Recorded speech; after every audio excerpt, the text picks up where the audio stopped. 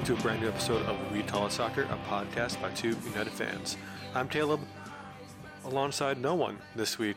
Sasha and I and my schedules didn't really match up this week, and I'm heading out of town soonish, so I couldn't really find a time where anyone else could record with me, really. So here I am, all alone, trying to chew through the last Loons game and also some fun MLS news, just really quickly. And we'll go into this later in the show, but some coaching movement, some strikers being frozen out, some turmoil in Miami. But first, let's talk about the Loons beating the Sounders for the first time this decade. Well, yeah, for this decade, 2021, but since 2008, I believe. Chris Lidholm, former announcer for the Loons when they were in NASL, did tweet out that the last time Minnesota beat the Seattle Sounders was back in NASL days when the Minnesota was known as the Minnesota Thunder. So it's been a while, guys, and they win 1-0 at Allianz through a Robin Lod goal. But I'm going to dive in a little deeper. This was my first game back at the stadium since probably the playoff game against LA Galaxy, which seems very surreal. But yeah, it was great to be back. My wife and my parents and I all went, and we were way up high in the Wonderwall, and they were in full voice, and it was just so great to have the energy back and feel that kind of go through the crowd, and the songs and everything was just so much fun. We were masked up, even though we're vaccinated, just to be safe, I guess. At least on the concourse, up in our seats, we were masks off. I didn't really see a whole lot of masks around the concourse. I hope everyone I saw who went maskless was vaccinated, because that'd be great if they were. And yeah, back to the game. Well, the first half played pretty well. The entire game was going up against a very, very, very short-handed Seattle Sounders. So, the Sounders fans tried to put an asterisk by this game already. You can't really do that in this league. Every single team is dealing with injuries at one point in the season or previous seasons. You can only beat the team that's in front of you, and we beat the team that was in front of us. So a lot of possession, not a lot of chances. I think Chase had a kind of a half chance on a looped, lofted through ball while he was running on goal. Just couldn't get enough on it. Debasi hit the crossbar on a corner, and then Reynoso was right on the goal line to knock it in, but unfortunately it was just too high. Wasn't really that impressed with Raul Ruidiaz. I don't know if it was more his service or our defense, really. Our defensive line was Chase, Debasi, Coleman, and DJ Taylor. I keep mixing him up with DJ Wilson, who's a former Bucks player. Also, Bucks and Six, it happened. I'm still so hyped about it. Giannis is the Greek god of basketball, and he can do no wrong. Back to the game, I thought our defensive line played pretty well. When you have players like Coleman in the back line, the best thing to do is basically have him go unnoticed, and I didn't really notice him very often, which was great. I thought DJ Taylor played very well on the right-hand side in place of Roman Martiner, who at the time was still in France trying to acquire his green card. I believe Andy Greeter has reported that he is back at practice this week, so expect him to play on Saturday against Portland. But I thought DJ Wilson's very serviceable right back. It's a very good depth piece there, which allows Hassani to play in the midfield, which I thought he played very well with Will Trapp there. So yeah, I think Debasi had a very good game. Chase had a game where he had no blatant defensive mistakes, which is a good game for Chase. He did get smashed in the face right before halftime by a cross, and it looked really bad. It looked so bad, and he was fine apparently, but he, I'd be like holding fingers in front of his face after that uh, hit he took. Midfield wise, Will Trapp and Hassani in the midfield, I thought they worked very well together. I thought this was Trapp's best game in the midfield. It seemed like every 50-50 ball or every headed clearance by either our back line or Seattle's back line was kind of hoovered up by Trapp in the midfield, and he seemed to get all of his headed passes at least to another blue jersey, which was nice. Um, yeah, I thought this was his best game, which brings me to the question: what do you do with Jan Gregus? Since coming back from the Euros, he hasn't started, I don't believe, and he really, when he's been on the pitch, hasn't been that great, which is unfortunate because that first season he was here in 2019, he was very much a catalyst for the offense and okay in defense. And last year, I think he took a step back. I think that this year he's taken another step back, which is very disappointing because, I mean, we've seen him have so many good games in Black and Blue, and to him not even be playing, and when he does play even play poorly is very disheartening. He's on a DP contract, and that first year he was here on the DP contract, I defended him a lot on this podcast because the position he plays is not going to score a lot of goals, but he's going to be like a catalyst in the offense, and it may have something to do with Reynoso in front of him when it was just Molino in front of him in that 10 spot. Molino was more looking to attack instead of facilitate. So that meant Greg Juice had to be the facilitator for the offense. So maybe he doesn't like being a second facilitator, even though I don't know. Don't really know what's going on in his head right now, but if his contract's up at the end of the year, I don't have those numbers in front of me when his contract is up, but if it is, I could see him leaving for sure. That would free up another DP slot that we could use on maybe a center back or something. Asani, I think, had a really good game. Trapp did fantastically. Our attack for the first half looked very disjointed, very, very disjointed, and it was very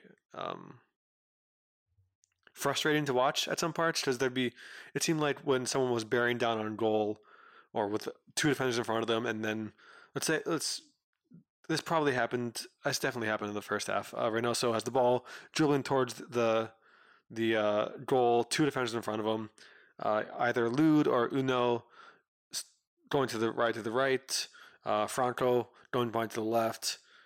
Both viable options for a pass to keep the move going, but then Reynoso gets tackled fairly easily. And that happened to a couple players in the first half. Uno had a couple where he did that. Lod was practically invisible in the first half. Franco had a strong 10 minutes, and I didn't even notice him again until the second half. So really disjointed. They're either not trusting each other with their runs, or not looking for the runs, or they're expecting their teams to make different runs. But either way, to win in this league, you need your offense to be on the same page, to be clicking more than we were on Sunday afternoon. Right before the end of the first half, Reynoso had a free kick in a dangerous spot, put it just over the bar. It's right in front of the beer hall. Me and all the people around me thought it went in, like it was that close, and pretty disappointed to find out it did not. Second half starts, and Sounders kind of have control of the game. They did have the best chance on goal in the first half. Good say about Tyler Miller to keep the door shut. I thought Kellen Rowe for them had a pretty good game on that right-hand side. Freddie Montero also had a pretty good game.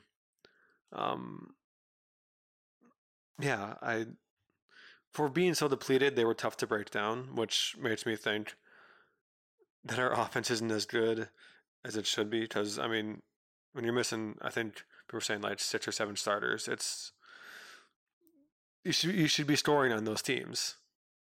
You should be. And for we give Inchy lots of stick for either not subbing or dismissing subs as like not important to the game, which is very hot take to to have in soccer. But he made 3 subs in this game. Every single one of them hit or was a good sub.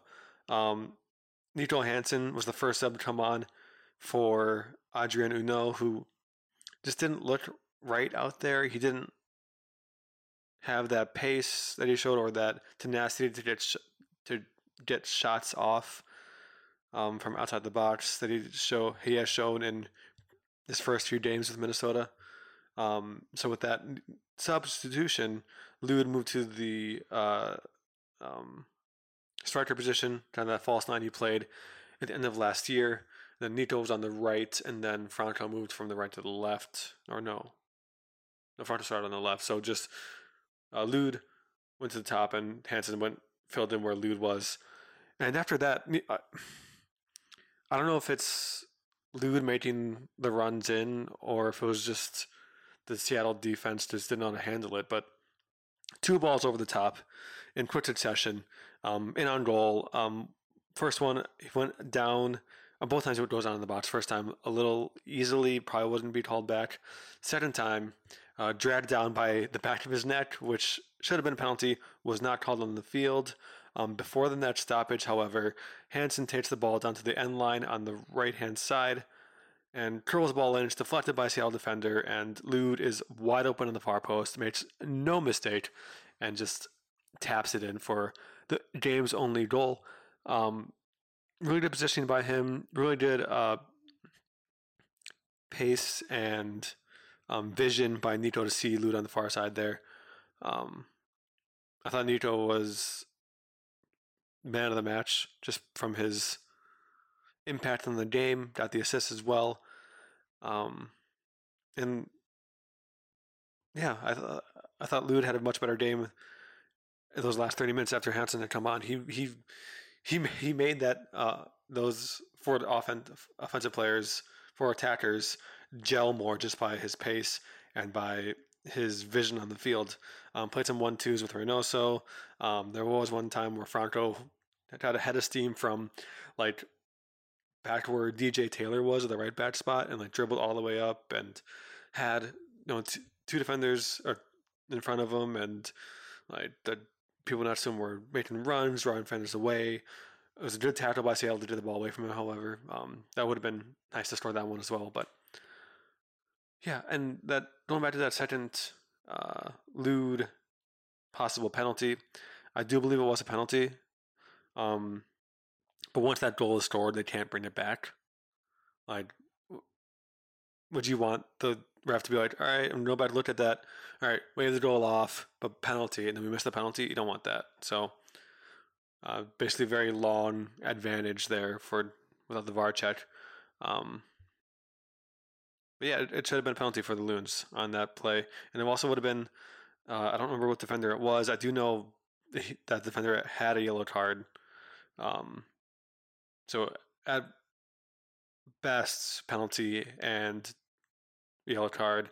Probably should have been penalty and red card for denial of goal scoring opportunity of Dodso. So Seattle's a little lucky there to not have been even more depleted in their lineup for their game against Austin last night. And she made 2 more subs, both of them correct.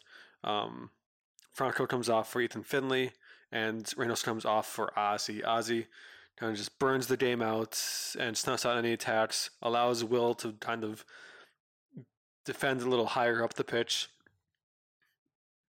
And Finley, a few times he had that pace just to get the ball, that little extra step to he's fresher on his feet, just get extra step, get that step in before the defender can, get the ball and go towards the end line or go towards an attack on the Seattle goal. Just have those fresh legs, and Ethan's speed is so valuable that late in a game against a tired defense, an already depleted defense. This game was pretty scrappy, pretty chippy. There was one point where Chase gets like hip checked, goes to the ground, then the Seattle guy steps over him and like goes out of his way to step on Chase's hand. Chase just up and shoves him away. Um, Seattle defense player got a yellow card for that. I don't think Chase got anything, which is surprising. Then there was a time where I don't remember the player, but a Seattle player falls like right in Inchy's coach box, and he like tells him to stay on his feet. Whole entire thing. You can join the discourse on that on on Twitter if you want. It's kind of a fucking mess, but I've seen people like, oh, Inchy should know better. Inchy, that's a piece of shit. Why'd you say that? Like, just just shut the fuck up, I guess. I mean, I don't know. It's tough because like I mean, it's kind of funny that he said it to a player, but also like not very professional. But at the same time, who gives a shit? I mean, they got into it a little bit when that player was subbed off. He was subbed off right in front of Inchy's coaching box. They kind of like pat each other on the back and apologized. And if they're okay with it, I'm okay with it, honestly. Um, yeah. So if they can bear the hatchet, it's not that big of a deal. Let's fucking drop it. Um, yeah, that was overall a very okay game from the Loons. Very aggressively average game. Defense and midfield, I think, were solid. Tyler Miller is. It's going to be really hard for Dane St. Clair to get back into the starting lineup. I hope he plays some games for Canada in the Gold Cup because he really hasn't been playing. But Tyler Miller's just been so good for since stepping in. It's not a knock against DSC or anything. I just think Tyler's been good since he stepped in. Defense has been a little stronger as well. So that obviously helps. Still think this summer the Loons need to sign a cornerback. Jesus Christ, Ron football need to sign a center back. Um, it'd probably have to be from overseas somewhere. They can, if they can get another league-owned player. A lot of teams over there need money, and probably did on the cheap. Get that player on the cheap. Get their wages off of that French team's wage bill, and give them a little couple $1 million to pay off those debts and get him over here. It's worked out twice, well, 3 times now with Roman, Debasi, and Uno to get some cheap French talent over here. Loons are playing Portland tomorrow as you're listening to this. Unless you're listening on Saturday, then today. Um, Portland looked pretty good as of late. I would expect the same lineup. Maybe you, well, put Hansen in for Fragapani on the left-hand side, um, just to avoid any bigger incident on the field, I guess. Um, maybe bring in Ethan or Franco off the bench if you need him late. But Uno seemed to play pretty well against Portland's defense last time, so I think you start him. Didn't have Lute last time, so you start Lute as well. And Hansen made the difference on Sunday, so I think you got to give him a starting spot for this Saturday.